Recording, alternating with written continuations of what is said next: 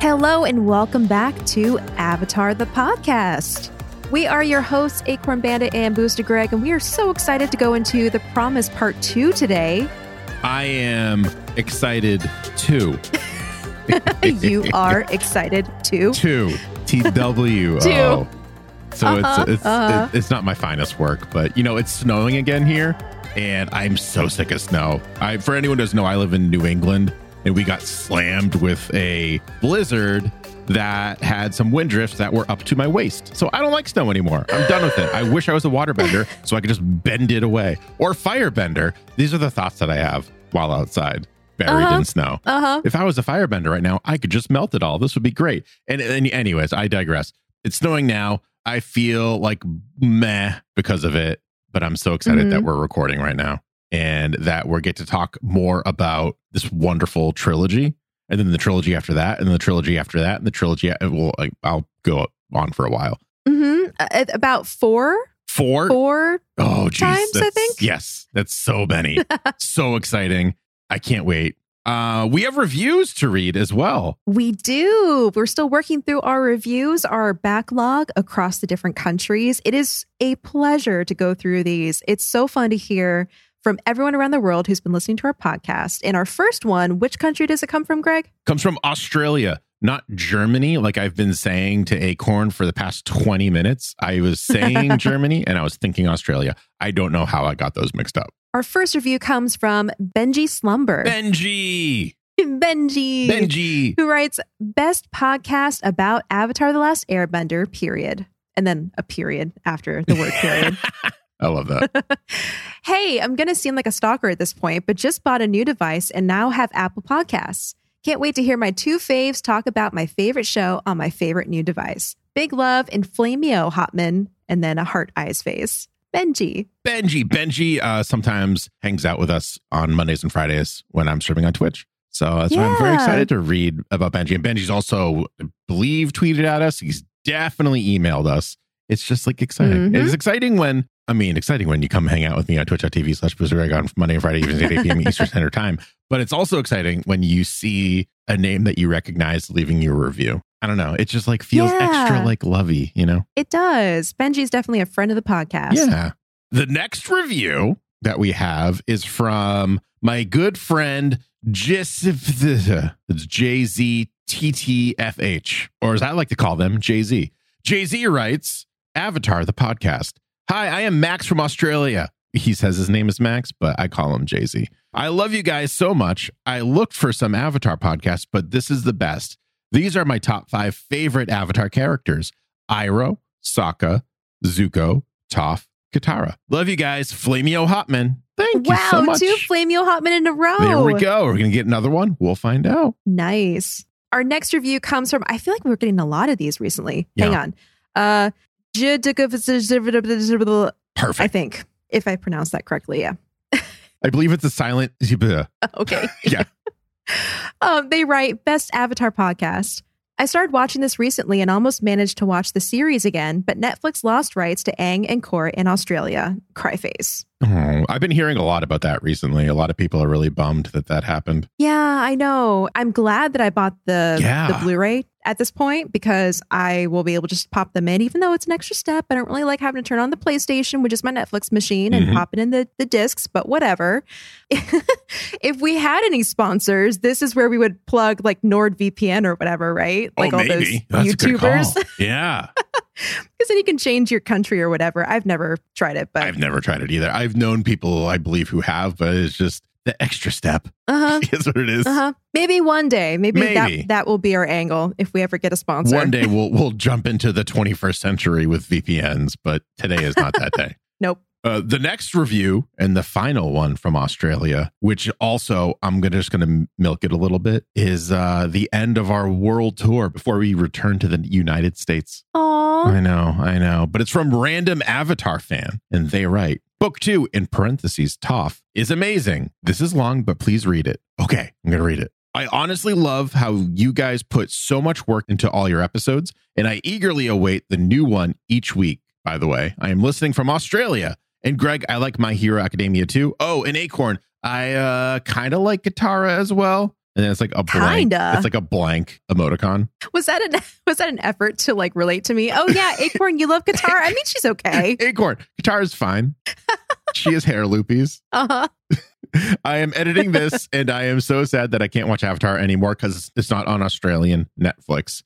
Heart emoji, Band-Aid, 2 sigh emojis, frowny face, kind of angry face, frowny face, crying face without the tears twice, and then 2 frowny faces. We know you all love our emoji speak. And everyone's just like, it's not called that, Greg. It's called this. Well, I call them what I want to call them. I edited this again and I have an idea for the new trend. Toff-tastic or maybe toff-rific. Those are both top tier ideas. They are. Mm-hmm. Let's make it a trifecta. There it is. Toff tier, toff-tastic, and toff-rific. There we go. There's so many ideas coming through. I love them.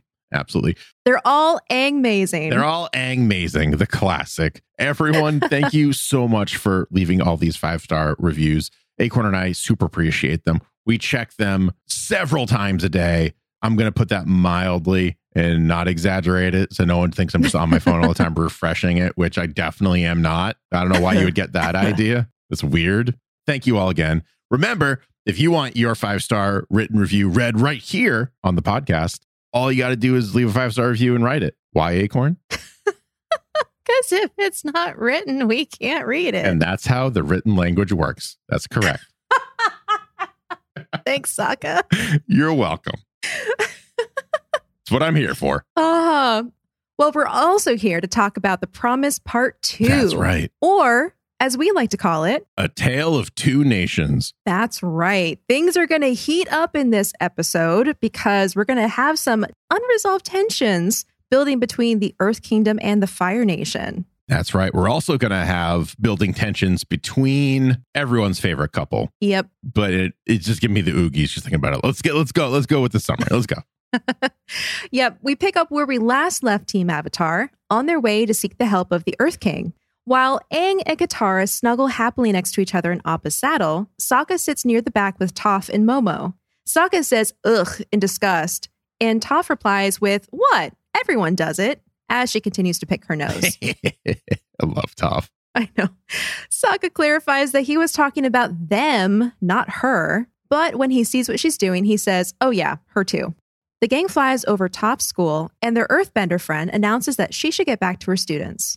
Sokka decides to go with her, not because of Aang and Katara's oogies, of course. He just wants to check out Toph's new school. Aang tells them to sit tight while he lands Appa, but Toph tells him not to bother. She can smell the trees around her school, which means they're close enough to the ground. She grabs Sokka's wrist and jumps out of the saddle. The two friends free fall through the air and slide down an earth ramp that Toph bends up to meet them. Sokka lands in a heap on the ground and complains that he tasted his own stomach when they were halfway down, but all in all, it's not a bad way to travel. I love how we were just talking about this last episode. It's just, we had that conversation about like how she's a little more comfortable just launching herself to Appa. And now we know why. Yeah. It's because she has a descent plan. Yes, she does have a descent plan. And I like that little detail about her smelling the trees so she knows where they are and how close they are to the ground. As they walk through the forest to her school, Sokka asks Toph how she'd come up with the idea for her school.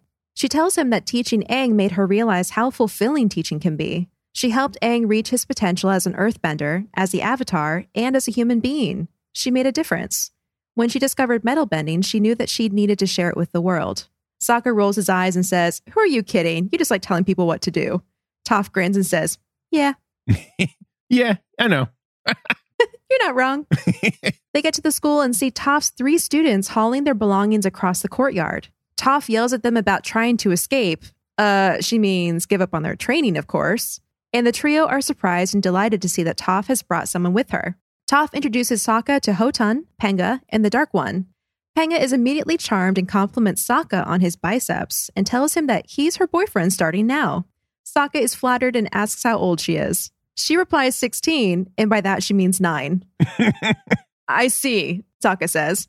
Toph changes the topic back to her students' punishment for running away, but they tell her that they got kicked out. And here, finally, we're meeting Toph's students. Yes. I love her students. They're so fun. They're so fun, and they have like this kind of like they fit into the world very well based off of their personalities. Like with With Penga, I get very heavy Meng vibes from the Fortune Teller episode. That's what it was. I couldn't make that connection. It's just like the hard eyes and how like she instantly latches onto Sokka reminded me of that moment where Meng was like, I'm in love with Aang now. And he's just my forever friend, my forever everything. And it lasted like 20 minutes. Yeah. I'm going to marry him one day. Yes.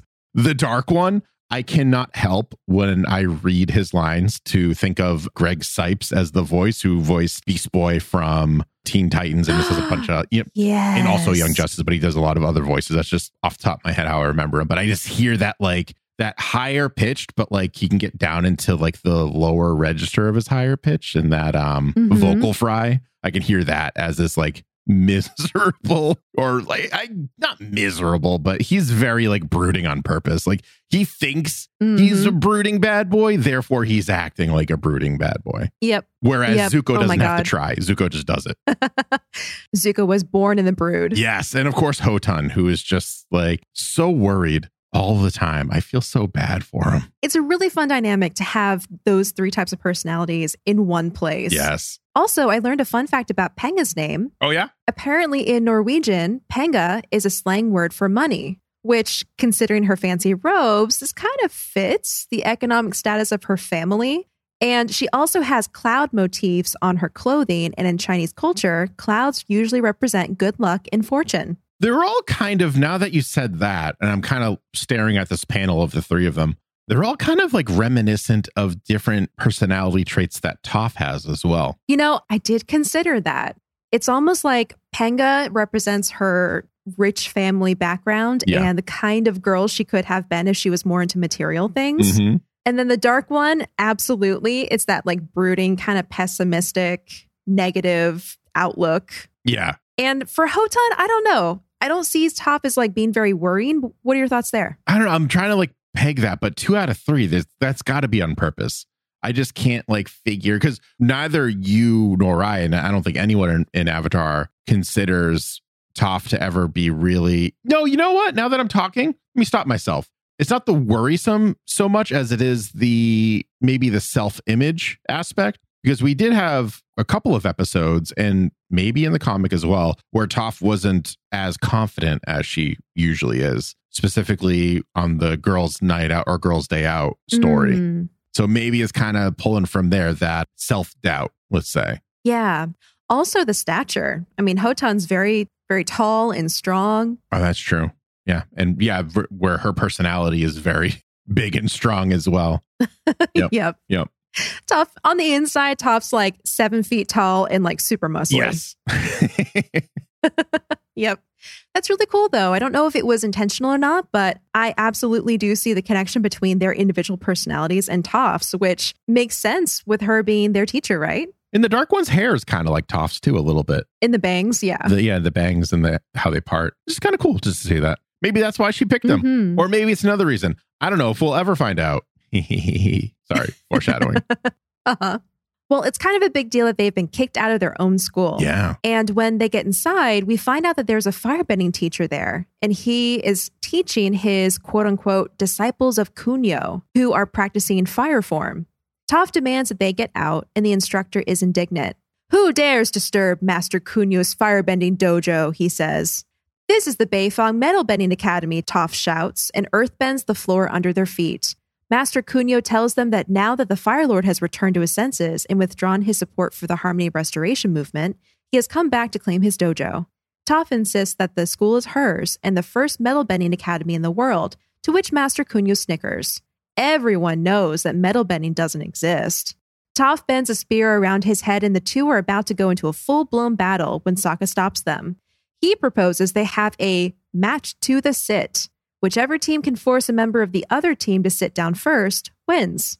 The firebenders should come back in 3 days to have the match. Master Kunio grumbles, but agrees. As they all leave the academy, Sokka whispers to Toph that she shouldn't worry. 3 days of intensive training should get her students into shape. But then Kunio's disciples perform what they call the Kunio salute, where they leap onto each other's shoulders in a totem and blast multiple streams of fire while saying, "Beware, enemies of Kunio, for we shall roast you in the flames of your own defeat." After seeing this, Sokka agrees with Hotun's constant fear. they're doomed. You're doomed. I can just hear that Jack DeSena delivery. You're doomed. You're all doomed. Yeah. Uh-huh. It's quite frightening. It's been a really, really long time since I've seen The Karate Kid, but I'm getting like vibes of that, or more recently, what is it, Cobra Kai on Netflix? I was just going to say, for Cunyo, I was thinking his voice might be Martin Kove, who was the evil sensei, quote unquote, from The Karate Kid, who was Billy Zabka's from Cobra Kai and also Karate Kid, who was his sensei as well. So I was getting that kind of like grizzled kind of voice off of him. Even though he looks kind of like preppy, I think he has like a deeper kind of voice. Not preppy. He looks kind of like very well taken care of. Like he looks like he knows how to like take a nice hot soak in a tub and treat himself. Exactly. Yep, I can see that too. That's a really great voice acting choice. Yeah. Across the continent, Aang and Katara reach Ba Sing Se. Aang tells Appa to find a nice quiet hill to spend the night on. He'll use his bison whistle to call him after their meeting with the Earth King. He and Katara then glide down the streets and are about to find their way to Iroh's tea shop when two girls stop them. They're wearing robes with Aang's face embroidered on the fronts and introduce themselves as Hye-Wan and Wan Yi, the co-presidents and co-founders of the official Avatar Aang fan club.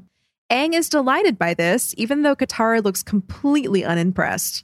When Aang introduces her as his girlfriend, Wan Yi tells her that she's honored to meet Avatar Aang's first girlfriend. Katara asks what she means by first, and the girl smiles fiercely at her. Which, in a weird way, kind of reminded me of that one scene from Avengers where it's like, we both know who's in charge here. Yeah. You know? It's me, right? Of course it's you. Of course. Of course. Of course. Yes, of course. Yep. I can see that. Yeah, I definitely got that kind of vibe too. When I first read it, I thought it was like a threat. I was like, you're going to try to kill Katara? And then she has that little like smirk. And I was like, oh, geez, it's not going to go well. And we all know and we all remember that Katara doesn't take too well to these Aang fan clubs anyways. Like we first saw in the Warriors of Kyoshi. But now that they're actually an item and she's like allowed herself to become emotionally and romantically attached to Aang, now I'm just feeling like that personality trait's going to kick into overdrive. Mm-hmm. Oh, yeah. She actually has reason to be territorial. Right. Yes. As opposed to before where she felt it but wasn't quite sure why. Mm-hmm. And then it was more of like a advice from a friend kind of thing. Yeah. Like, Aang, I don't think you should be spending this much time with your fan club. We have things to do. He should probably save the world. Yep. Well, Katara steers Aang away, saying they need to find a place to stay. And Hye-Wan suggests they come stay with them at the clubhouse. They've even decorated it to look like the Western Air Temple. And it's funny because they did, and they just made everything upside down on the exterior. Yep. The clubhouse, as it turns out, only sort of looks like the Western Air Temple. It's a rundown shack with a tapestry of the airbending symbol hanging in front, and these like parasol-shaped planters decorating the roof and awning. Very ramshackle, but you know, A for effort. Yeah, A for effort. I just noticed this. The flag or the tapestry with the airbender icon on it has a giant rip on it. Yes. I wonder where they got it. Either they got it from somewhere, maybe like one of those merchants who peddles like Air Nomad stuff, paraphernalia. Oh, maybe. Or they found this old tapestry and they just painted the air symbol sign on it. That's what I think. Because it's not like very well painted. It's just very simple, right? You have like the yellowish, off-white, beige color. And then you just have like a slightly darker 3 swirls that look painted on. I think they made it. Mm-hmm. Yep. My question is, how did they get this house? Like, it's an actual house on a plot of land. Like, who owns this? I think it was abandoned. And they just are like, this is ours now. Like, think about like as a kid. And I mean, this was quite a while for me anyways. And you just like saw like old houses and stuff. And you're just like, what's in there? What's going on in there? I think they just like took it over. I think they're like, there's no one in here. This is gone. Look at it. It's blatantly abandoned. So they're just like, this is our clubhouse now. Tetanus and all. Oh, yeah, I'm sure. I guess the adult in me is like, who's taking care of the property costs? Someone must own it. Someone's going to come around and say like, hey, kids, get out of my house. The bank. Get off my property. The bank owns it. Probably. And they don't care about it until it sells. They won't check. Hye-Wan shyly asks if Aang likes it, and he tells her that he does, and he's flattered. He grabs Katara's arm and pulls her toward the clubhouse to check it out. Over in the Fire Nation, Zuko continues to speak to his father in prison. Ozai asks Zuko if he remembers their family vacations on Ember Island. He tells the story of a time when Zuko was 3 and rescued a turtle crab from a hungry hawk. Even then, he possessed an odd affinity for the weak. Ozai noticed that Zuko hesitated when the little boy realized that by saving the turtle crab, he was condemning the hawk to starve. Before Zuko could make a decision, a giant wave washed over him and carried him out into the ocean. Ozai dove in to save him, and Zuko spent the rest of the day in his mother's arms, vomiting seawater. An older Zuko responds to the story in the prison by saying he doesn't see how an old family memory relates to the advice he seeks about being able to sleep peacefully in spite of the pressures of the throne. But Ozai replies that he is tired and perhaps they will continue the conversation tomorrow. And bring more tea. Yeah, bring more tea. Just watching the manipulation is so uncomfortable for me. I know we talked about this last episode, but I really do keep getting this feeling that even though he's behind bars, Ozai is just as dangerous as he's always been. So I'll put it to you this way, too. We all know how easy it was for Iroh to break out. Yeah. It's just as easy for Ozai to break out. Iroh only took that long because he had to get back into shape, in my opinion. Like he was in the kind of fighting shape. We saw him take care of himself in book 1, as well as a little bit in book 2. But like he had to get into fighting shape. And Ozai is just, as we saw at the end of book 3, when he ripped off or burned off his shirt, just always in fighting shape. It doesn't matter. He doesn't let himself go. So yeah, like that. I think that fear is very justified, where there's almost nothing stopping him from just reaching out and grabbing Zuko and burning him again. Well, he doesn't have the ability to like firebend. That's right. But you're right. Like there isn't really much space between him and Zuko between the bars. And if you remember in the Lost Adventures comic that we recently went over, there was even a story about Ozai supporters and the people who wanted to bring Ozai back to the throne, back into rule. So who's to say that there isn't someone working in this prison who feels the same way and could eventually help him escape? That just gave me kind of spoilers for Korra. I'm just going to say a name and the vibes it gives me, and that's how I'm going to talk about it. It gives me Amon vibes with all like the supporters that could be lying in wait. Wow. And I also definitely 110% forgot that Aang took away his firebending, even though that was the whole point of the third choice. I'm saying it. I'm admitting it to it. I'm owning it. But I'm still like just scared that he's going to do something. Look at him. He's so confident in a cell. His posture is perfect. He's smiling. He's recanting old tales from their past as if it's nothing, as if it's dinner with a family member. Even though he looks like a drowned rat a little bit, he still has that like... That's just his face. He always looks like a drowned rat. Well, I mean, his hair's like falling over his face and stuff. But yeah, no, he has that Ozai poise that he's always had. Yeah, it's unsettling whenever an enemy is defeated and they're not acting like it. Yep. That is exactly what it is. Yeah. We talked about this last episode, but Yang, the writer, worked very closely with Brian and Mike on the story, which is why, as we were saying, it feels canon. It feels very real and like very closely tied to the animated show. Well, apparently, one of the things that he also consulted with them specifically on is this relationship between Zuko and Ozai. Oh, I would imagine so. You can't just pull this out of nowhere. This has to come from like the source of Avatar. And it feels it. And it's just delicious. It's very good. Yeah. It feels like a ticking time bomb. It does. I can't wait for it to explode. Is that weird to say? I just really can't. No, it is not. I can't wait. But regardless of what's going to happen, I am looking forward to part 3 so much. Yes. Because just in general, the storytelling is so good. And I'm loving all of these new dynamics and new parts of the world.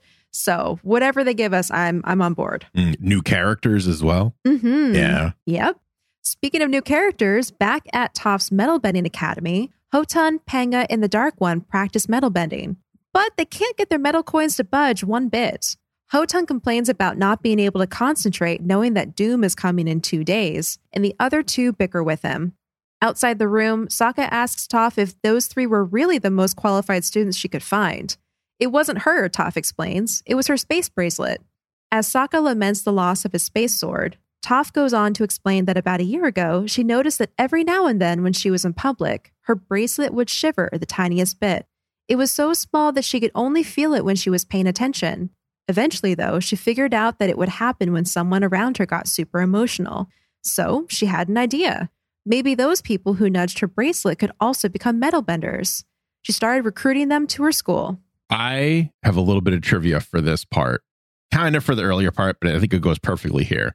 When I was reading this, I was like, wow, kind of like the Green Lantern rings. That's really interesting. It reacts to emotion. And then I was reading, when I was doing some research, I learned that Yang was reading Geoff Johns' Green Lantern run, which was from, if I remember correctly, the late 2000s, maybe 2010s, where you had all of a sudden all these different Lantern Corps. You had green, yellow, blue, orange, red, so on and so forth. And each one of them represents a different emotion. So green is willpower. It's not an emotion, but it kind of is.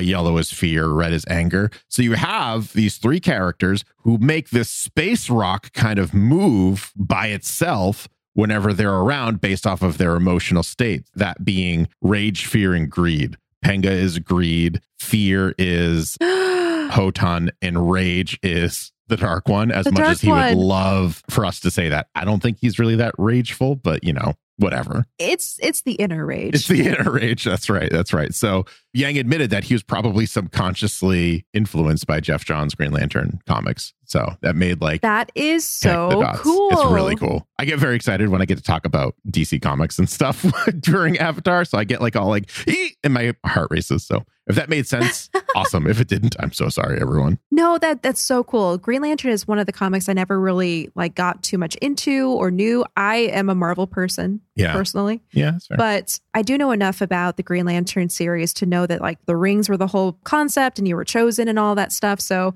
I do find it really interesting that those three emotions are what we were picking out about Toph's personality. Yeah. And how it's kind of like a connection there. So it worked out. You know, it's probably fate that he was reading them at that time and got inspired in that way, because it feels like it works. It does. It does. It's really cool. And it's a nice little thing to add to a dangling thread, kind of. I don't think anyone's really concerned about the space rock that Toph got.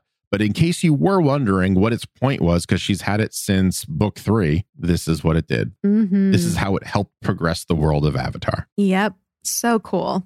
Also, a little note about the background in this part of the comic. Yang shows these very vivid, expressive motivations for the background. On the posters in the academy, the Chinese translates to motivations like, "Do you need a beating?" Which is so tough. It is. She calls her students lily livers, and it was very rough and tough with them. So I love that those are the motivations she chose for her school. I love how they keep the idea that she was originally supposed to be the boulder, essentially. Yeah. So she's a drill sergeant for these poor kids, and she's acting like she is 7'1" and 250 pounds of pure muscle. Yep. But really, she's what, 5 foot something? Yeah, 5'1" or something. If that, yeah. I just love it. It's so good. Well, at this point in the story, we do find out how she met Hotan Penga and the Dark One. Apparently, she met Hotan in a ramen shop after just finding a spider wasp in his soup, and he's freaking out about it. Penga was in a marketplace arguing over shoes with one of her family's servants. And the Dark One was aggressively people watching at a street corner. In each of these situations, their heightened emotions were what made Toph's bracelet tingle, as she says. And in the frames, you can kind of see her in the background holding her arm up and looking at the bracelet on her arm. Yeah, that's right. It almost looks like she's flexing or something. Yes, she probably is too. Probably natural. Yeah. Sokka reflects on how Katara first learned she was a waterbender because ice would crack whenever she got super emotional, which we saw in the first episode. Toph opens the door and says that there's just one problem with finding students who get super emotional in public. The friends look into the room at the 3 students shouting and arguing like crazy people. Toph notes that the whole thing is just a theory. A game. An Avatar theory. Sorry, I was watching Game Theory and Movie Theory today. So that's whenever someone says, that's just a theory. And then there's a pause and it goes, a game theory. Oh my gosh. Anyone who watches that YouTube channel will probably be like, oh, Greg, what are you doing? I mean, I think we say that a lot. Oh, Greg. That's fair. Yes. None of Toph's students have been able to move even the smallest piece of metal. Sokka gets an idea and tells Toph that what this school has needed was him. Sokka, the motivational bender. If Toph just explains the basics of metal bending to him, she can leave the rest up to him. So people say that there are some Sokka fans that want Sokka to be a bender, and he's a bender of two different kinds of things: sword bending and now motivational bending. What more do you want? And what a gifted guy. What a gifted guy indeed. If he gets two more different kind of bendings, he'll be an avatar. Oh my God. Just saying. For real this time, not just some random Earth Kingdom place that thinks he is. A real avatar of made up elements. What would that make him? The Fovatar? That makes it sound like he's afraid. The phobe. The Fovatar. The Makatar? I don't know. We'll workshop this. We'll workshop it. But the first lesson doesn't go as Sokka planned. He puts the students into a strong stance and tells them to let their gut furnace refine their senses. He tells them to close their eyes and feel the earth around them. Then feel the metal within that earth and stop the coins that are now flying at their heads. He throws the coins at them, but they collide with each of the students' faces, and they're no closer to becoming metal benders because they were not able to stop them. He wears this headband, which is like, it's kind of funny that he's wearing a headband for no reason. Like Toph's not wearing a headband. He just has this view of if you're motivational, you have to wear a headband. There are two Chinese characters written on it, and they literally mean add fuel. Add fuel. Add fuel. ADD. Add more fuel. Add more fuel. Oh my gosh. So it's kind of funny that he says things like feel your gut heat up like a furnace because he thinks he's adding fuel. So whatever you're feeling, add more to it. Add fuel. Yep. Like a constant reminder every time they look at his face. Yeah. Just written on his forehead, literally. That's hilarious. Well, it's not quite enough because the students have welts on their head now rather than any indication or evidence or proof of metal bending. Oh, yeah. Yeah. Well, I guess the fact that they exist proves that they can't metal bend, because if they could, they wouldn't have the welts in the first place. That's how logic in my brain works. I'm trying to follow it. Don't. You'll hurt yourself. Or is it that they don't get welts because they're actually metal benders and the metal can't harm them? I don't know if it works like that. I don't know if it works however you were saying. I don't know either. Never follow my logic.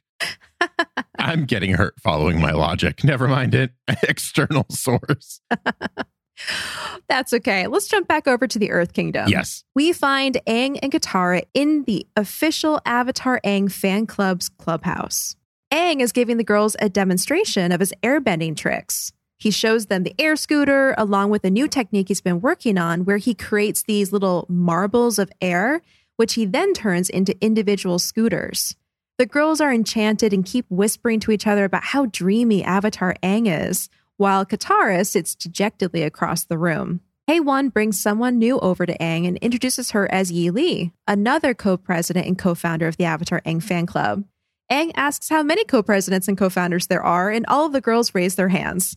Similar to logic not working, I don't think that works logically. It's very innocent, right? So they all formed this club. And it's actually kind of admirable. No one is higher than the other in this club. Mm-hmm. They made it super fair. Which just makes me think there was this argument that happened where they were like, well, I want to be a founder. No, I want to be a founder. And someone's like, we're all founders. It's like, okay, fine. They probably take turns making decisions for the club and stuff like that. Yeah. Yep. I like this little club. Well, Yi Li shows Aang something that she bought off of a traveling merchant a couple years ago. It's a pan flute-like instrument, and she believes it once belonged to the air nomads. Aang is actually excited to see it because he tells them, yes, it's an airbender flute. Monk Gyatso even used to have one just like it. He proceeds to play it, and the girls begin dancing. With Momo. Momo's in there dancing. So cute. Momo's right at home. Yes. And this flute actually, so it is a pan flute. So if you ever seen Greek mythology with Pan, the goat person playing a pan flute, it's like these little reeds that are tied together. This particular type of flute is based on the real world Chinese instrument called the pai xiao, I think. Again, I'm probably not pronouncing that correctly, but pai xiao, which again, I think is really cool because as we've talked about multiple times at this point, I love all of the real world inspiration that this series has pulled from. And I think, like we said last episode, I think that's what makes this feel more canon than the other comics do, because there continues to be these inspirations from the real world. Yeah, I'd like to think that they kind of write it and then they go, well, where can we put this in, right? Like we have a gift for Aang from his past. All right, what can it be? Where can we draw from in the real world that already exists? And it just works. Like Yang did a really good job, not only with consulting Bryke, but with just going off and picking out what we, at least you and I, Acorn, really appreciated about Avatar: The Last Airbender and continued that. And not just in one facet, right? Like I think we all really love the characters and the head canons and, you know, a lot of the story elements. But I think subconsciously, at least, we all really appreciate, like you said, these little details. And I've been doing a lot of thinking about this over the past couple of weeks when we finished reading like the little Lost Adventures and, you know, all that. Those were great, but that was literally half of what we liked about Avatar. And this kind of completes the whole thing. And you don't realize how important this is, how important real world culture and identity is in Avatar: The Last Airbender until it's gone or it's omitted. And it just feels shallow, you know? Which sadly happens a lot, you know, like oftentimes with sequels to movies or people picking up on an existing franchise and like making a spin-off story about it. Usually it's missing something. And oftentimes it feels like it's missing the heart of the story, which usually if you trace it back, it's something to do with the characters' motivations or desires or the culture of the world or something that's like baked into the story that's not obvious.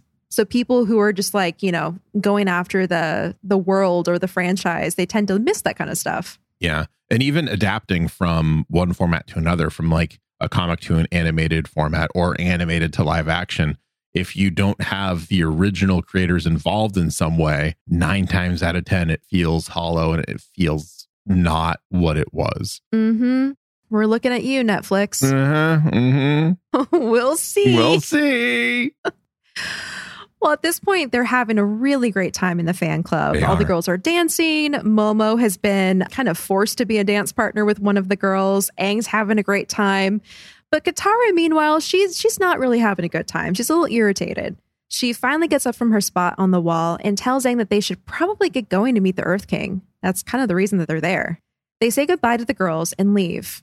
Katara is sullen and quiet, but Aang doesn't really notice. And even when she makes a barbed comment about he certainly seemed to enjoy those girls' attention, he reflects on how, even though it's just a silly fan club, for a moment there, it almost felt like he was home again with his people. He tells Katara thank you for agreeing to stay there for the night. It meant the world to him. And Katara realizes what a jerk she was being. Yeah, she does not feel good about herself after that. She's just like, oh, nope. Damn. Which, because you mentioned the Warriors of Kyoshi, I do think she was actually having this like flashback. Yeah, like a flashback to that time and how it was just like very silly and unproductive. And like it was just kind of a waste of their time. But this time around, it actually was really meaningful for Aang because of how much it represented his memories of home and his people. And you know what actually makes this even more emotionally devastating to me? What? Is this happened after that story in The Lost Adventures where he goes to the mountains and he seeks out that stupa. Oh, where supposedly like the air nomads were, and he finds out it wasn't. I don't think he ever told his friends, right? Because at the end of the story... Oh, that makes it... Why'd you have to make it sadder, Acorn? I know. Oh, I know. No. So meanwhile, Aang's like, oh my God, so it's not actually my people. It's not actually hidden air nomads, but like the culture is there. Yeah. The feeling and the heart is there. And I feel so happy to be back in this kind of environment. It's almost like it's the next best thing by like leaps and bounds. Yes. But it's like he gets that nostalgia that reminds him of home, just playing that pan flute and having everyone dance around him and be surrounded by like friends and good vibes. Yeah. Which I didn't realize what this was building to until I got to book 3. So I can't wait to talk about that when we get there. So Katara again realizes what a jerk she was being, and she tells Aang to not thank her. She doesn't deserve it. And at that point, they just keep walking down the street on their way to see the Earth King. Back in the Fire Nation, Zuko returns to his father's prison cell the next day with another pot of tea. He tells his father that he stayed up all night thinking about what he said. When he was a boy, he'd been overwhelmed by the circumstances because he couldn't decide whose side to take. But he realizes now that he should have sided with the Hawk. It was strong and noble, much like the Fire Nation. It had earned its meal. Zuko exclaims that he's already done that, and yet he still can't sleep. Ozai agrees that Zuko's sleeplessness does stem from his inability to choose sides, but he's wrong about the hawk. There is no right or wrong apart from what someone decides. Who they choose to defend deserves to be defended simply because they chose them. Zuko is the Fire Lord. What Zuko chooses is, by definition, right. And that's the slippery slope in which Ozai lives. I was going to say, oh my goodness. It's like, I'm the Fire Lord. I am all that is and will ever be in the Fire Nation. If I say red is green, guess what? Red is green. That is so frightening to hear, basically. Because basically what he's saying is there is no right or wrong. What's right is what you decide. Yes. Because you're in a position of power. Yeah. Like, oh no. Terrifying. Oh no.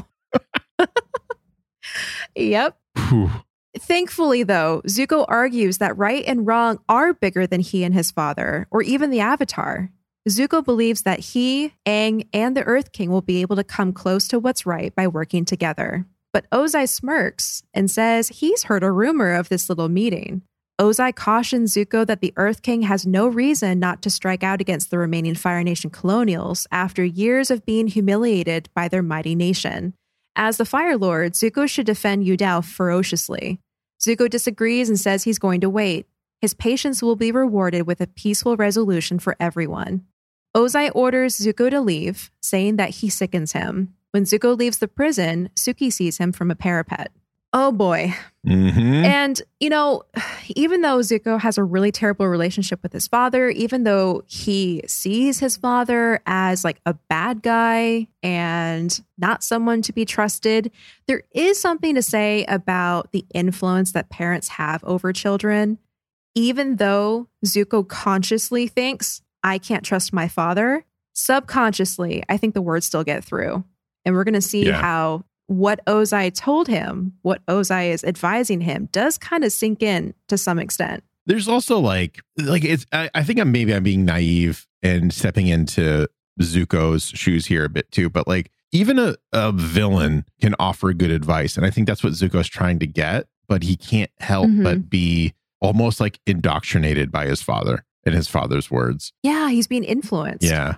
And like he's doing his best to stand his ground and basically like stay where he has wound up, which is like, we're in this together. It's not just the Fire Nation. There's unity and collaboration and all the stuff that he learned with his time with Aang. But it's almost like, I don't know, it kind of comes across as a little boy fighting with his parents, and the parents, quote unquote, know better. So it's like, it's definitely it's tough for him. Yeah, it's tough in any one of those scenarios. It's like, I think one of the more popular ones, at least here in the States, is like, if you could relive high school, you would do it all over again because you learn your lesson and you wouldn't be the person you were. But chances are, and I think there's some stories that are written about this, you get to be in high school again and you literally revert to the person that you were in high school, because it's not just you, it's the environment in which you are and your response to that environment. And it's very difficult to break out of that. Or even like if you go to a high school reunion, I haven't been to like the past two, but if you do, you revert to who you were then, because it's just like that instinct almost. And that's what's happening to Zuko here. Is he's trying to fight against his father. He's trying to remind himself that like he's the bad guy, he should not be trusted, just like you said, but he can't help but like still kind of want his father's approval. Yeah, exactly. And it makes sense because he went on for much longer trying to get his father's approval than he has been trying to break free of his father's influence. Yep. And going off of what you were just saying, you spend more time acting one way, you're going to more naturally fall into that kind of behavior.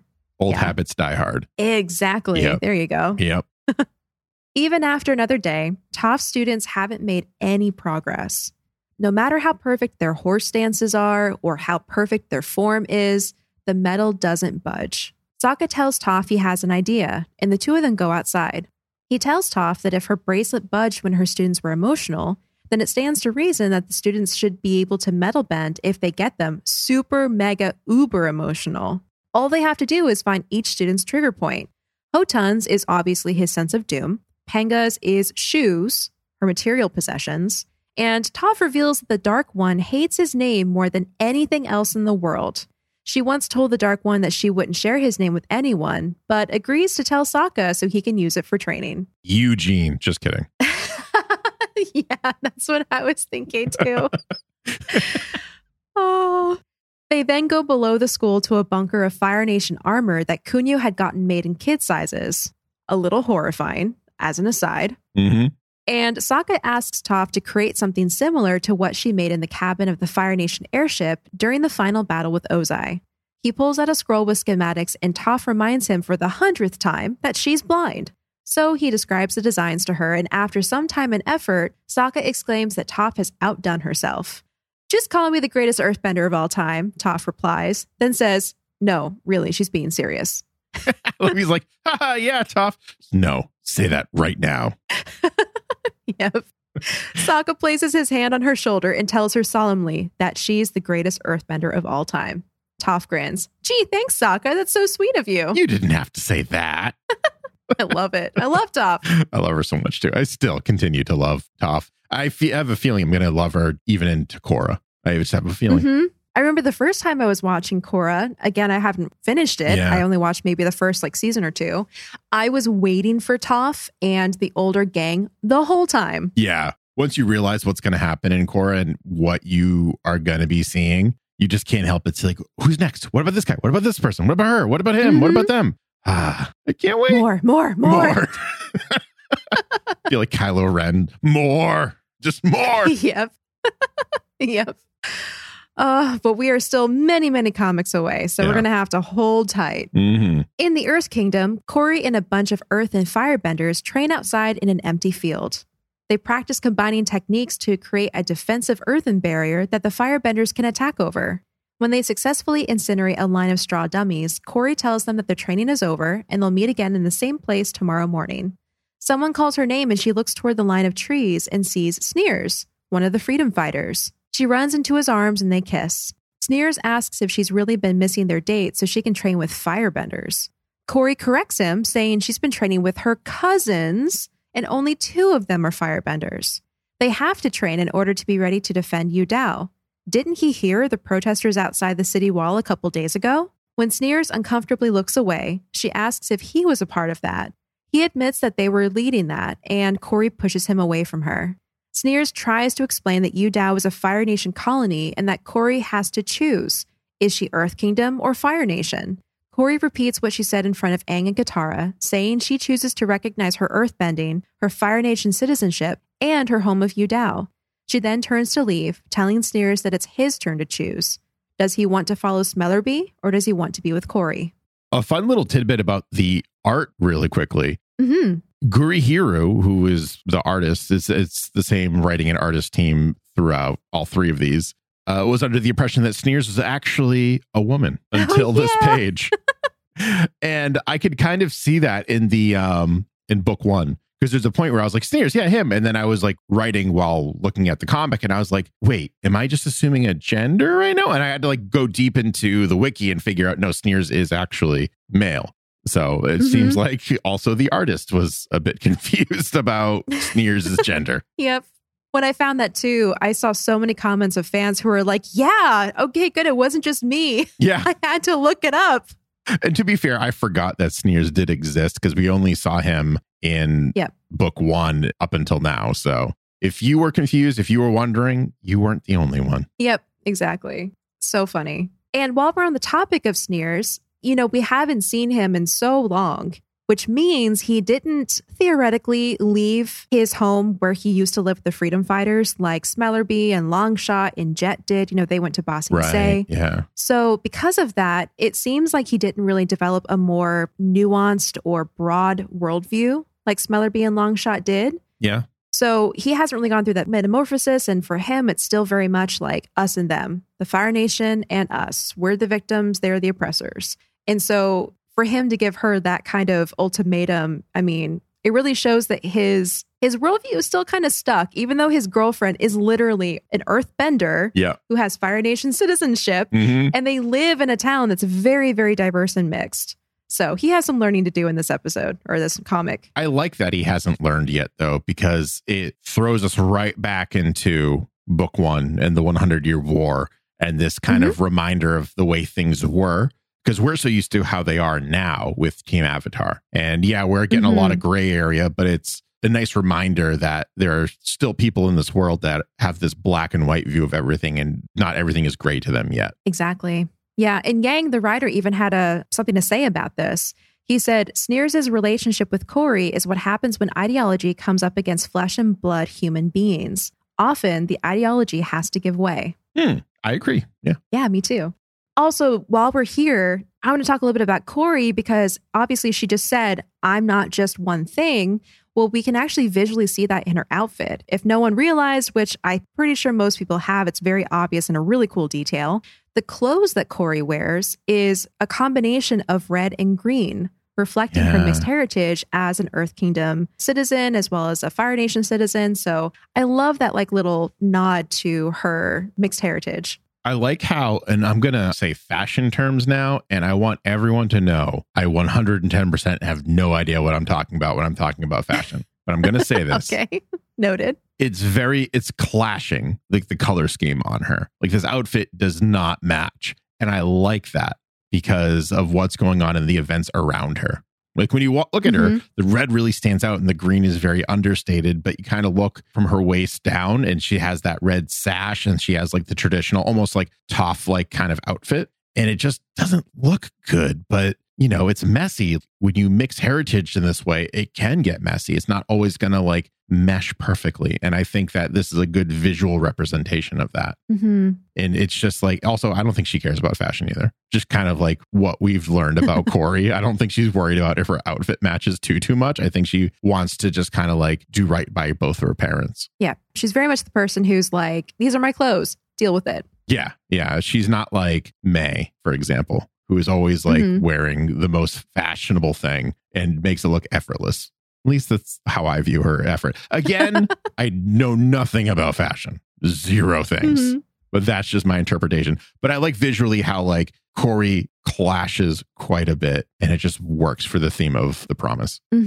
It also is like a nice visual reminder that as of now, there isn't a mixed style. Yes. It's either pieces from one place or the other. She's trying to make it too. Oh my God. So cool. Yeah. Yeah. It's like she's a trendsetter almost. Yeah. She's combining the clothing styles of these two places into one. And yeah, it clashes a little bit. It looks kind of weird, but it's the very first example of someone trying to merge aspects of two cultures into one outfit. I admire her so much more after this conversation. Me too. She's so cool. As a character, she's a little less developed.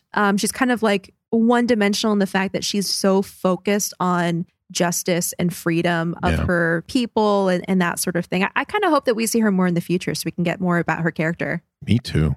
Well, at this point, we're going to hop over to the Palace of Ba Sing Se, where Aang and Katara finally have their audience before King Kue. The king is thrilled to see them and thanks Aang for his help in removing the Fire Nation citizens from the Yu Dao colony. Katara admits that Yu Dao is actually why they're there. They'd like to set up a meeting between King Kue and Fire Lord Zuko. The colony of Yu Dao is still there. For now, Aang adds.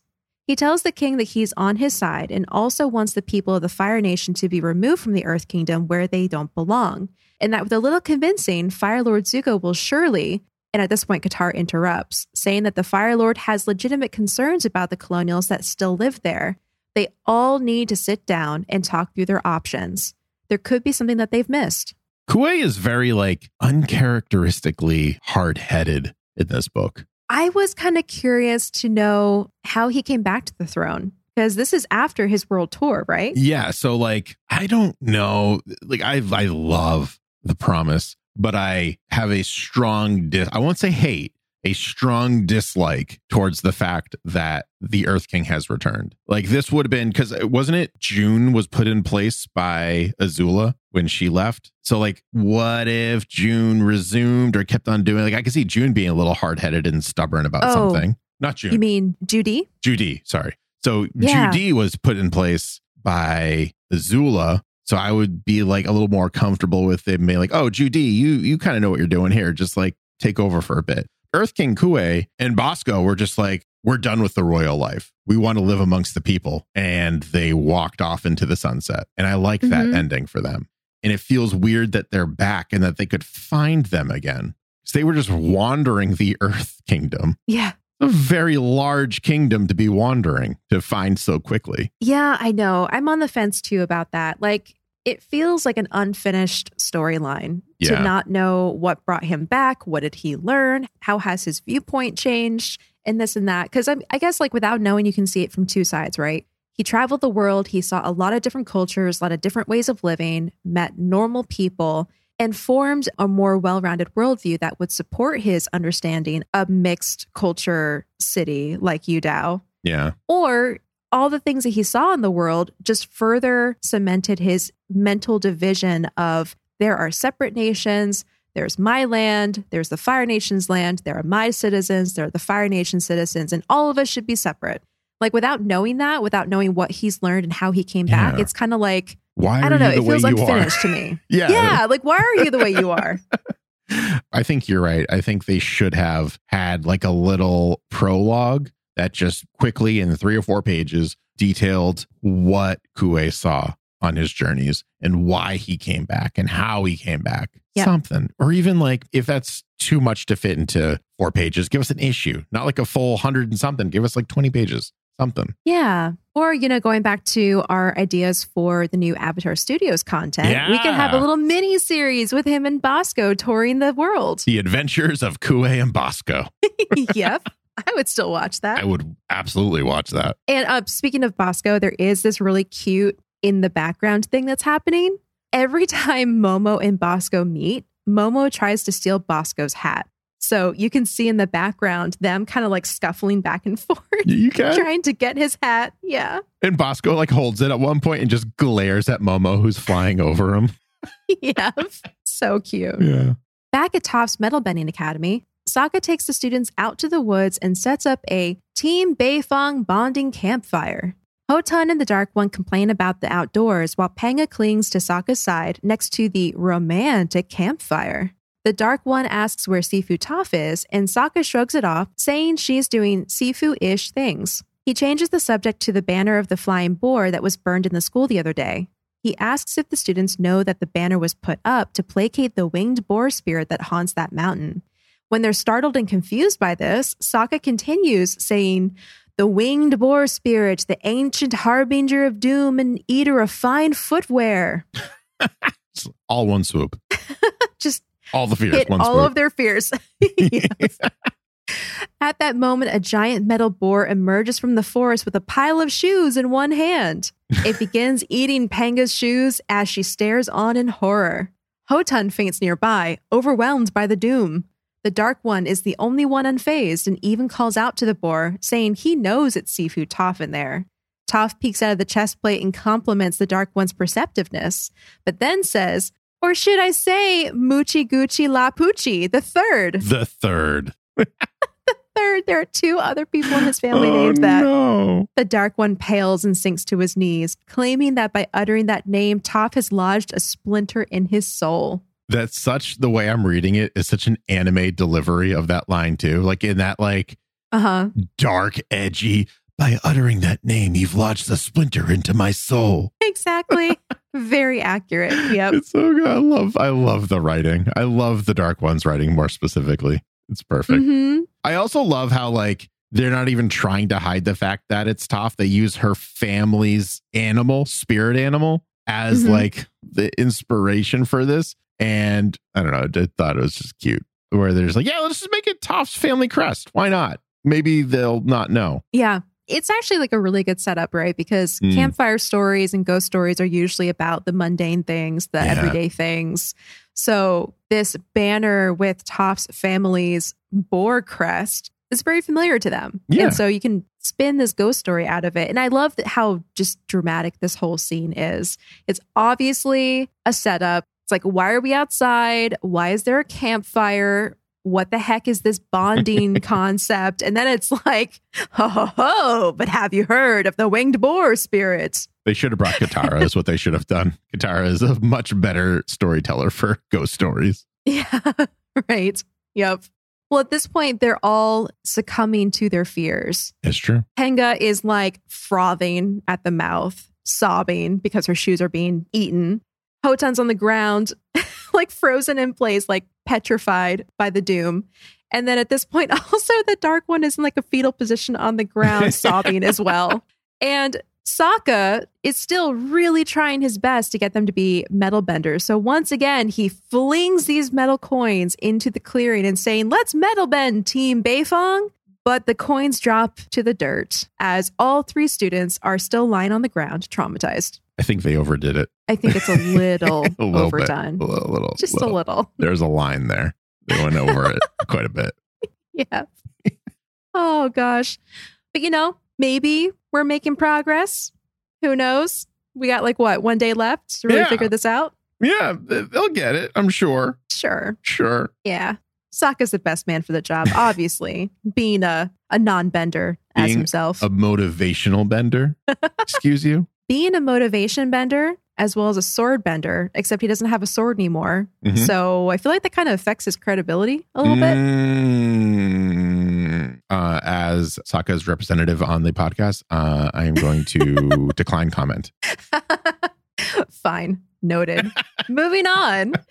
Aang, Katara, and Momo have dinner while Earth King Kue ponders their situation. He returns and thanks them for their time, but when Aang asks when they should set up their meeting with Fire Lord Zuko, King Kue tells the young Avatar that he won't like what the king has to say. King Kue tells Aang and Katara that all his life he's been weak.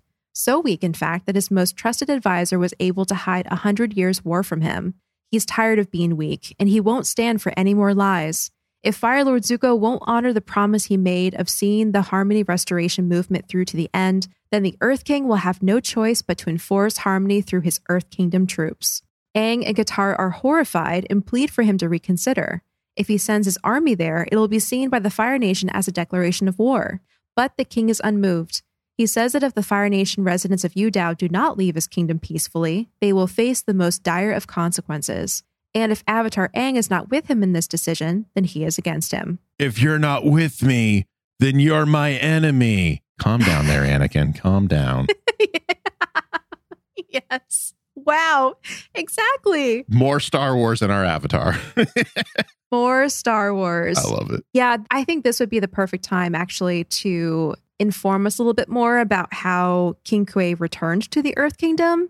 Because while I understand what they're saying here about how he has always been a weak ruler because he hasn't been actually in charge of the crown and his country, I also I don't know. I feel like it's kind of a thin explanation. I feel like we could have dug a little deeper there. What are your thoughts? It's not even an explanation. It's like he knew he was a weak ruler when we saw him last and he decided to go live amongst his people. We still need to know what he saw amongst his people made him this angry.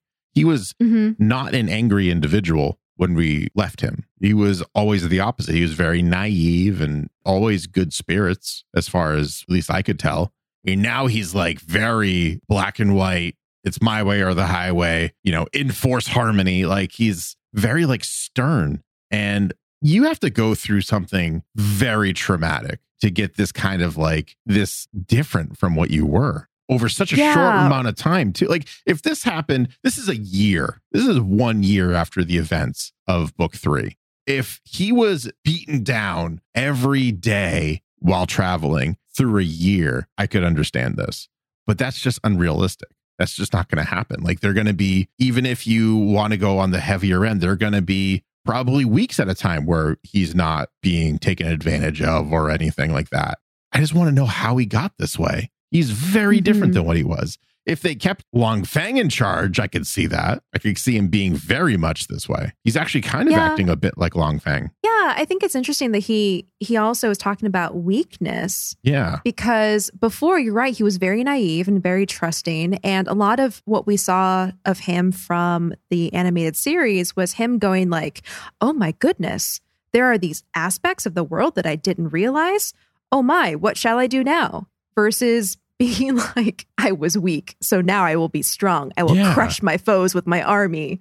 Like, it just feels a little extreme, I guess. And granted, like, different people respond differently to trauma. So, like, you know, it's possible that he saw something terrible and it just completely shaped how he is. But something that incredible I don't use that term as like incredibly great. I mean, it's just like that earth shattering. There's your other pun. You're welcome. That happened that completely left him devastated. One would think we as viewers or as readers would see that because it's important, because it's affecting now what could be the next 100-year war. And we don't see it. Yeah. It's weird. And even if it wasn't something like particularly traumatic to him, I could see an explanation for this being something that came from his people. Like maybe all the people that he met in his travels were traumatized by the Fire Nation and being there. And so they were pleading him as their king, please protect us. Please get them out of our country. This is how it's affected my life. I've lost my business. I've lost my family. I've lost my home, blah, blah, blah. Like I could see him trying to do what's right for his people because of his time spent with them. And so he's just trying to do the right thing and like, you know, protect his country.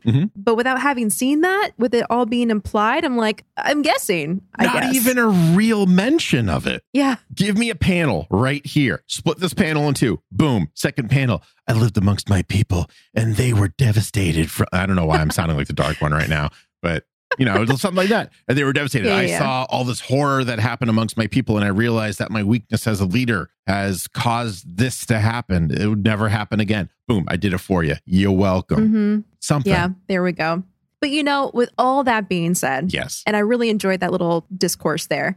That's maybe what our first critique of this comic, which is amazing. Wonderful. I love this comic. This is like the only note that I have is just what happened to this guy. Show me it. Everything else, I love this comic. It's making me feel like the old Avatar, even in that way where we had critiques about the animated series. Like we love it. We don't think it's flawless by any means, but it's amazing. It's great. We obviously love it because we are now 60 plus episodes in, I think, right now. Yeah. So clearly we like it, but it's not perfect, and neither is this. I know I get super passionate when I don't like something. I understand that. Don't make my tone think I don't enjoy any of the promise, because I love 99.9% of it, as does Acorn. Absolutely. Yeah. And it's easy to critique something that already exists. Yes. But also we recognize that nothing's going to be perfect, and we're just sharing our thoughts about how it could have been better. Yeah, let's move on because I'm going to talk about it again for another 20 minutes. I think what this is really saying is we're really ready for an Earth King Kue and Bosco side story. Yes, the adventures of Kue and Bosco. Yep. Oh, hold on. I got it. Kue, Bosco, and the Unbearable Adventure. Got it. Gold. There Brilliant. We go. You're welcome. Avatar Studios. Go. Go. That is the best title. Maybe in like, 5 years? You might get it? Maybe. We'll see.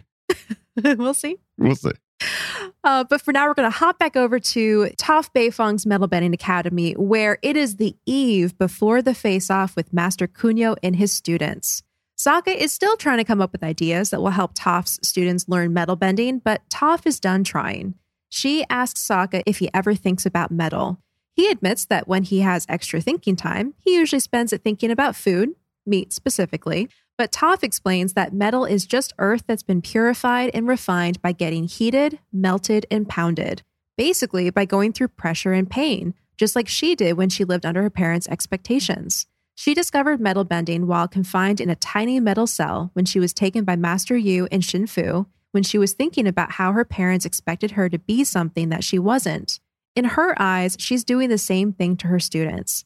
She expected them to turn into metal benders by making them tough enough to move the most stubborn part of the most stubborn element.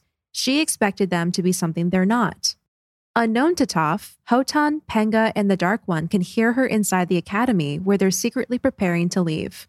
Toph ends the conversation by saying that when Master Kunio comes the next day, she's going to sit down and let him take the school back. I love this part. This scene might actually be my favorite part of this comic. One of my favorite parts, because hearing Toph be able to articulate how she became the way that she is and how she discovered metal bending is so good. Yeah. And I don't know if anyone else had this worry, but I had this like little panic about Master Yu and Shinfu and if they're still in that metal box or if anyone found them. Oh, no.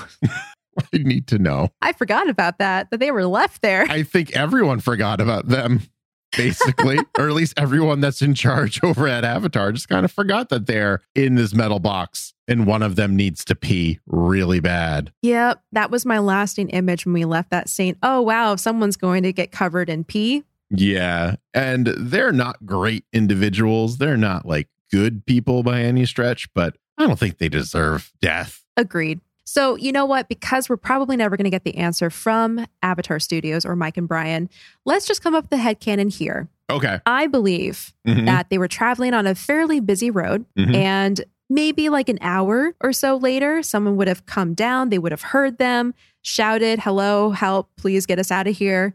It might have taken the rest of the day for someone to go find like the tools necessary to open a metal cell to free them. But I think it probably didn't take more than like a couple hours to get them out. I wonder if Combustion Man found them. Ooh, interesting. I don't know. I'd like to think he did because I miss Combustion Man as well, even though he's definitely dead. Because he was such a cool like foil, but that might be too late. Now I'm thinking about it. I can't remember when he expired. Yeah. But I think it might have been before that. I don't even think he was hired it was until after. Yeah. Yeah. Okay. Yeah. Well, I agree with your headcanon. I think someone found them and got them out, and they just like they got one of them got mildly peed on, if not both of them. Mildly though. I think so. Yeah.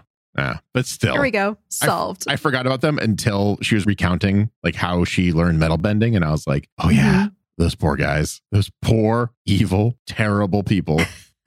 I still feel bad for them. I also think that when they got freed, they would have been so affected by being peed on and being wrapped in a metal casket by a girl who should have only been an earthbender that they're like, we're done. That's it. I don't care how much money they throw at us. We're done. We're not dealing with her again. Master Yu is just going back to his mall earthbending academy. Yep, his strip mall, earthbending academy. And he's just going to live the rest of his days there and forget everything. Absolutely. Yeah, but like all that aside, I think it's really cool to hear Toph reflect and talk about herself and her experiences and how she got to where she is. Because like out of the group, Toph really isn't the kind of person to talk about herself very much. She's very just cut and dry. Let's move on. But this was really cool to get some insight into her like perspective. Yeah, Toph is very much a live in the moment kind of person. And I don't think we had time to really stop and think about that or even note that until this is the first time, like you said, where we're hearing her talk about her past. I don't think she thinks about her past all that much. Or this is the second time. I think before she referenced how she reminded everyone that she came from like money and stuff like that, but she doesn't do it often. Whereas some people like Aang basically live in the past. And whenever they have a moment, well, I shouldn't say live in the past. I think he likes to vacation in the past. Keeping the past alive in his memory. Yeah. Where Toph doesn't really want anything to do with that. She just wants to keep on pushing forward. And that's why it makes me wonder. I don't know about you, but that little scene, that conversation between her and Sokka feels very Brikey to me. Yeah. Like, I can see that. Yeah. I kind of feel in my headcanon that when Yang had a conversation about this comic with Mike and Brian, this came up. I would like to think that Mike and Brian had something like this written out already for her, that was the inspiration behind her learning metal bending, because they took those obvious allusions to metal and how metal is formed and linked it to her past of going through pressure and pain as a young person. Brilliant. So good. So I would love to know the story behind that. Mike and Brian, if you're ever listening, write to us. Yes. Let us know some fun behind the scenes things, because personally, I think that seems to have your signature on it. Yes. avatarthepodcast@gmail.com. Yep. Across the continent, Aang and Katara race to get back to Yu Dao. Aang calls Appa and the two benders hop on, talking through their plan. Aang says that hopefully they can convince the Fire Nation colonists to evacuate before the Earth Kingdom army shows up, but Katara reminds him that they'll be asking people to leave their homes, maybe even their families. What happens if they refuse to go? Aang says that the Earth King was right about Zuko breaking his promise. Promises should never be broken. As they fly away, Yi Li releases a messenger hawk into the sky with a message for her sisters in the Yu Dao chapter of the Avatar Aang fan club. The Avatar needs their help. The next morning, Master Kunio arrives with his students. He's still wearing the spear that Toph bent around his head, except now each side of it sports a patriotic Fire Nation flag. He demands to know where so good. She just looks so hammy. Even more idiotic. Like he obviously could not get this off, so now he's trying to play it off. It's brilliant. It's perfect. I love it. Yep. Totally intentional. Yep. He demands to know where Toph's students are, but she doesn't know. It doesn't matter anyway. Kunio can take back the school. She will be the first to sit. But as she's sinking to the ground, her students rush in. Hotun shouts for her not to sit down, and his urgency causes one of the metal coins to break free from its bamboo stand and ricochet into Toph's behind. Their celebration is short-lived, however, when Master Kunio orders his students to attack. Flame begins to engulf Toph's students, but at that moment, Sokka rushes in and throws metal coins at them. Come on, Team Beifong, let's metal bend. Hotun, Panga, and the Dark One are all able to bend the metal coins at the opposing students, successfully knocking their bending off balance and forcing them to defend themselves. Soon enough, the metal coins become heated by their fire bending and they're forced to stop. Finally, the new metal benders bend the coins at Master Kunio with such force that they knock him onto his butt. With the official sit, the match is won. Well done. Well done. Well done. Wow. It was a little dicey there for a minute. It was. Toph was almost to the ground. And I love that part where she gets hit by the metal coin and she just stops and goes, Hotun, did you just metal bend? Did you see the panel with the Dark One and how edgy he looks metal bending? Uh-huh. It's just so serious. Talking about an anime influence. He's just like, I hate that it took us this long to figure it out. It's just like, I love that line. Oh, I love the Dark One. He's just too edgy for his own good. Mm-hmm. He's so angular in his design too, which has got to be on purpose. Oh, yeah. Straight, pointy nose, pointy chin. So yeah. Good. Something else I love about this scene is the concept of the fire heating up the coins and almost being like used against the firebenders. It reminds me of just the concept of rock, paper, scissors and how there's always something that's going to have the upper hand on another thing. It just adds this like sense of realism to the story because while fire might be stronger than earth, metal is stronger than fire. So it's this give and take, this like upper hand. Oh, absolutely. Yeah. Yeah. And I like that this subsect of bending or the sub-bending of earth bending allows it to topple fire bending, which now means we talk about balance a lot, especially in this book and in Avatar in general. And now that means that according to the universe, something that fire bending does will make it more powerful against water bending to kind of even it out a little bit. Mm-hmm. Well, I guess that would be lightning, wouldn't it? Yeah, because lightning is because electricity is conducted through water. So it already happened. So this is the balance to that. Oh, I see what you're doing here. I see. I get you. It took me a minute, but I got caught up. So good. Really good. Outside, Sokka tells the students how proud he is of them. Panga breaks up with him for Hotun, and the Dark One tells Toph that they overheard what she said about them last night. No one has ever believed in them until Toph.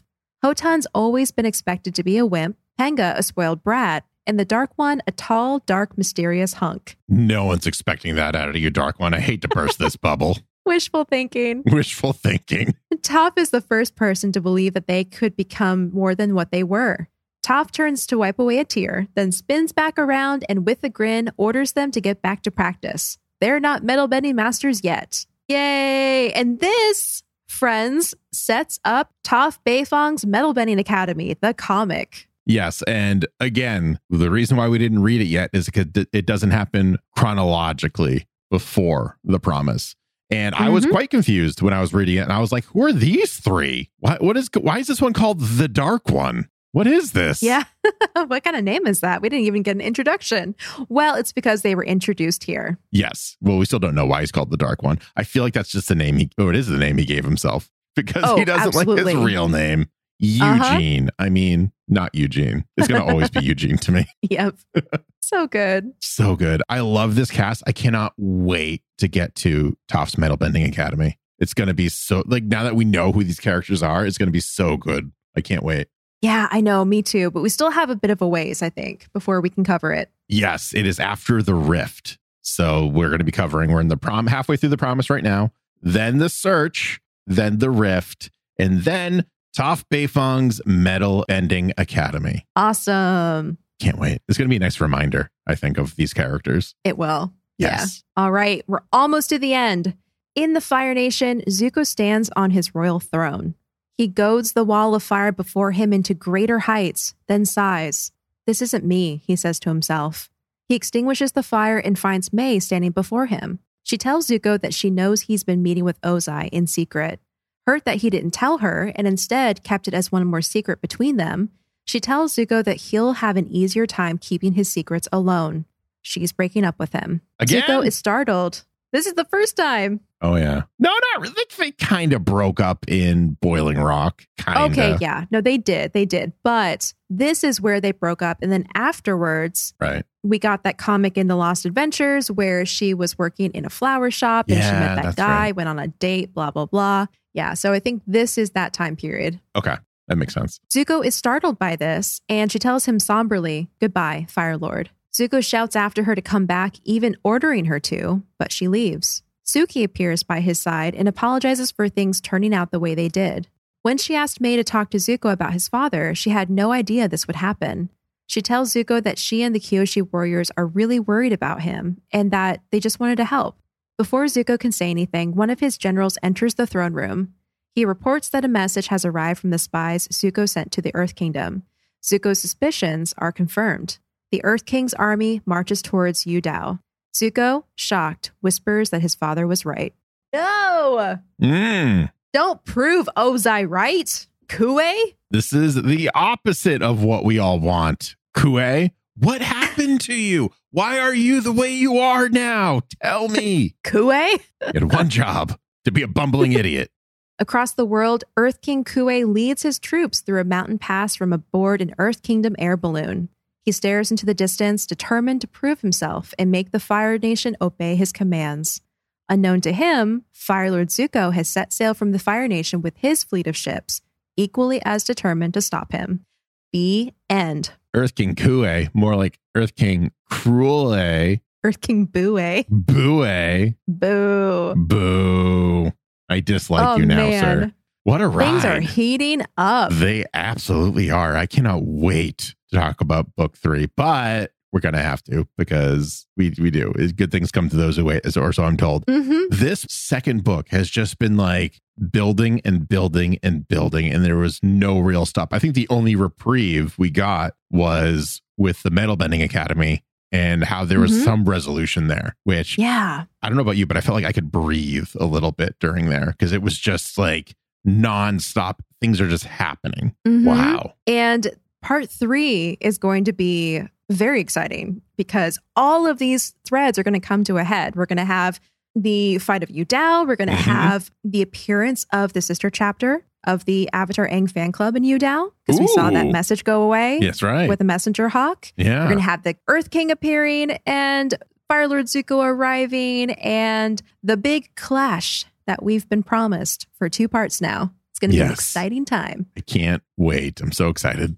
And with that, we come to the end of today's episode. Greg, I have to know, who is your MVP of part 2 of The Promise? I think my MVP, I can tell you who is not my MVP of The Promise. Who's that, Kue? It's Earth King Kue. I hate, forget him. I dislike that individual right now. I'm going to take a moment and I'm going to choose my favorite character in this book and not necessarily the one that like kind of moved the plot along or anything. Because if we're talking about moving the plot along, it's either Aang or Zuko because they're just inching closer and closer again to one another. But I want to recognize the Dark One for being the unwittingly hilarious portion of this book for me personally. Oh my gosh. Yep. He just takes himself so seriously that it's hilarious. Because like, I remember kind of being that way when I was like 13 years old and thinking everything was so serious and blah, blah, blah. And like, it's so Zuko-esque. And it's just funny to see it, to take a step back and to see someone being that way. So for me, It's the dark one. Awesome. I, for a second, thought you were going to pick Sokka because you said your favorite character, but I now see the connection between the dark one and Sokka. And obviously, the dark one is one of your new favorite characters. Yes. I love plus, it. I've given Sokka MVP so many times. So many times. I'm not going to This is true. I want to give someone else the spotlight right now. Well, it's funny because I think Sokka is my MVP. Oh, really? Yeah, because yes, we have a lot of stuff going on in the world. A lot of the storyline has been built up, but Sokka, meanwhile, has made a big difference at the Toph Beifong's Metal Bending Academy. He, through his actions and his support and his motivational bending, was able to help Toph students learn metal bending, which, if you think about it, is the start of Toph's legacy. Yes. These are her first metal bending students, and they have just now successfully metal bent, whatever the word is. So I give it to Sokka. He's the MVP. He, we now know, played a huge part in Toph's metal bending legacy. And for that, I think he deserves it. As the official representative of Sokka in Avatar the Podcast, we'd like to thank you for your words. For the recognition. Oh, so good. What about the moral of the issue? This one is tough because I don't think there is like a real, well, I was going to say, I don't think there really is like a stated moral, but I think there is with the B plot of Toph Beifong's Metal Bending Academy. And it's that your past is a tool that you can use to forge your future, if I want to be poetic about it. Yep. That's where my brain was going to. We could also say, like, don't be like Earth King Kue, but that's kind of a bad moral. So let's let's keep it positive because all my brain is consumed with just a deep disliking of Earth King Kue right now. Probably unjustified, but that's what happens. Yes. Happens with brains. It's true. But yes, I think you're right. I think a lot of, and I mean, this is something that we see throughout the whole series, right? Because all of the past of the characters inform their present and then inform their future. Yeah. So being able to see how Toph has taken her pain and pressure from her past and used it to create metal bending, and then by extension, helped other people in her life learn more about themselves and reach this new plateau of like ability. Like that's really cool. I think that's a good thing to keep in mind, that no matter how bad the things are that happened to you in the past, they have made you who you are, and you can decide to use that as fuel. What is it that Sokka said? His headband, add fuel. Oh, yeah. Yeah. Add fuel. Add the fuel of your past. Yes. I should note that I don't dislike Earth King Kue. I dislike how all of a sudden he's edgy. Agreed. Or he's all of a sudden just like very stubborn when he was not shown that way before. Just disclaimering that. I understand where he's coming from. If I were a king and this was kind of developing, I'd probably act in a very similar fashion. It just seems uncharacteristic, and I just dislike that. There's no explanation for it. That's it. That's all I'm going to say about Earth King Kue until the next recording. And then hopefully never again, because I'm sick of the guy. I mean, the depiction of the guy. Yep. Disclaimer established. Yes. Well, thank you all for listening. Thank you for coming on this comic journey with us. As we've said multiple times at this point, we cannot wait to get to part 3 of The Promise when all of this comes to a head. And we also can't wait to continue this journey through the rest of the comics, which have been so good so far. I have many things to say about part 3. I have read it. Oh my God, my heart, my feelings. So look forward to that. In the meantime, though, where can they find you, Greg? Yeah, you could find me Monday and Friday evenings, guaranteed at 8 p.m. Eastern Standard Time over at twitch.tv/BoosterGreg. Currently, we are making our way through the Darksiders series, and I am having a blast with it. It is very Zelda-esque, very World of Warcraft / League of Legends art style, because it's my favorite comic artist, Joe Mad, who I can never pronounce his last name, so I've just given up on it. But he's just so cool. He's very stylistic, very anime inspired. It's just a blast. So if that seems like something you'd be into, come on down. Sometimes on Thursdays as well. You can also find me on Twitter. A bunch of people found me on Instagram all of a sudden. My Instagram blew up, and I haven't put anything in there since I told everyone there's only dog pictures there. So maybe that's what my Instagram is just going to be from now on. Just dog pictures. Who knows? Basically, if it's on the internet and it says Booster Greg, it is probably me. So come say hi. Until you have an imposter. Until I have an imposter. I had an imposter Twitch account. That was fun. Ooh. That was fun. I feel like I made it. I made it. That was it. It was great. Yeah. And you can find me similarly online at Acorn Bandit on Twitter. And I think I'm technically Joyson Studio on Instagram, but that is the other place you can find me. Joysons.com. That's JOISANS.com, where I have my enamel pins posted. And we have been getting a lot of people buying our avatar pins. So for that, thank you so much. Thank you. We're happy that you enjoy the Appa and the Toph pins. We have said it before, we do plan on doing a book 3 pin. It's just gotten away from us. And I kind of feel like we're just in this period where it's like book 3 extended. We're in the comics. I don't think we plan on making an enamel pin for the comics. No. So book 3 is coming. It'll be the finale pin. The Teen Avatar finale pin. I think it's also us just in denial that the animated series is over. I can't believe it either. I'm just... It just makes me feel so sad. I know. So we're going to hold on. It's going to come eventually, but, not yet. Yes. Coming up next time. The conclusion of the first comic arc, which is The Promise Part 3. So everyone be sure to get your reading on so you can join us right when the episode goes live. That's right. See you next time on Avatar the podcast.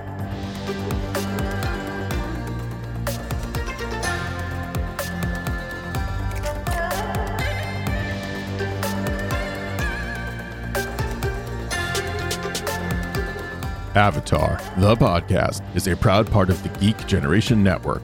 Remember to check out all of our other podcasts at thegeekgeneration.com.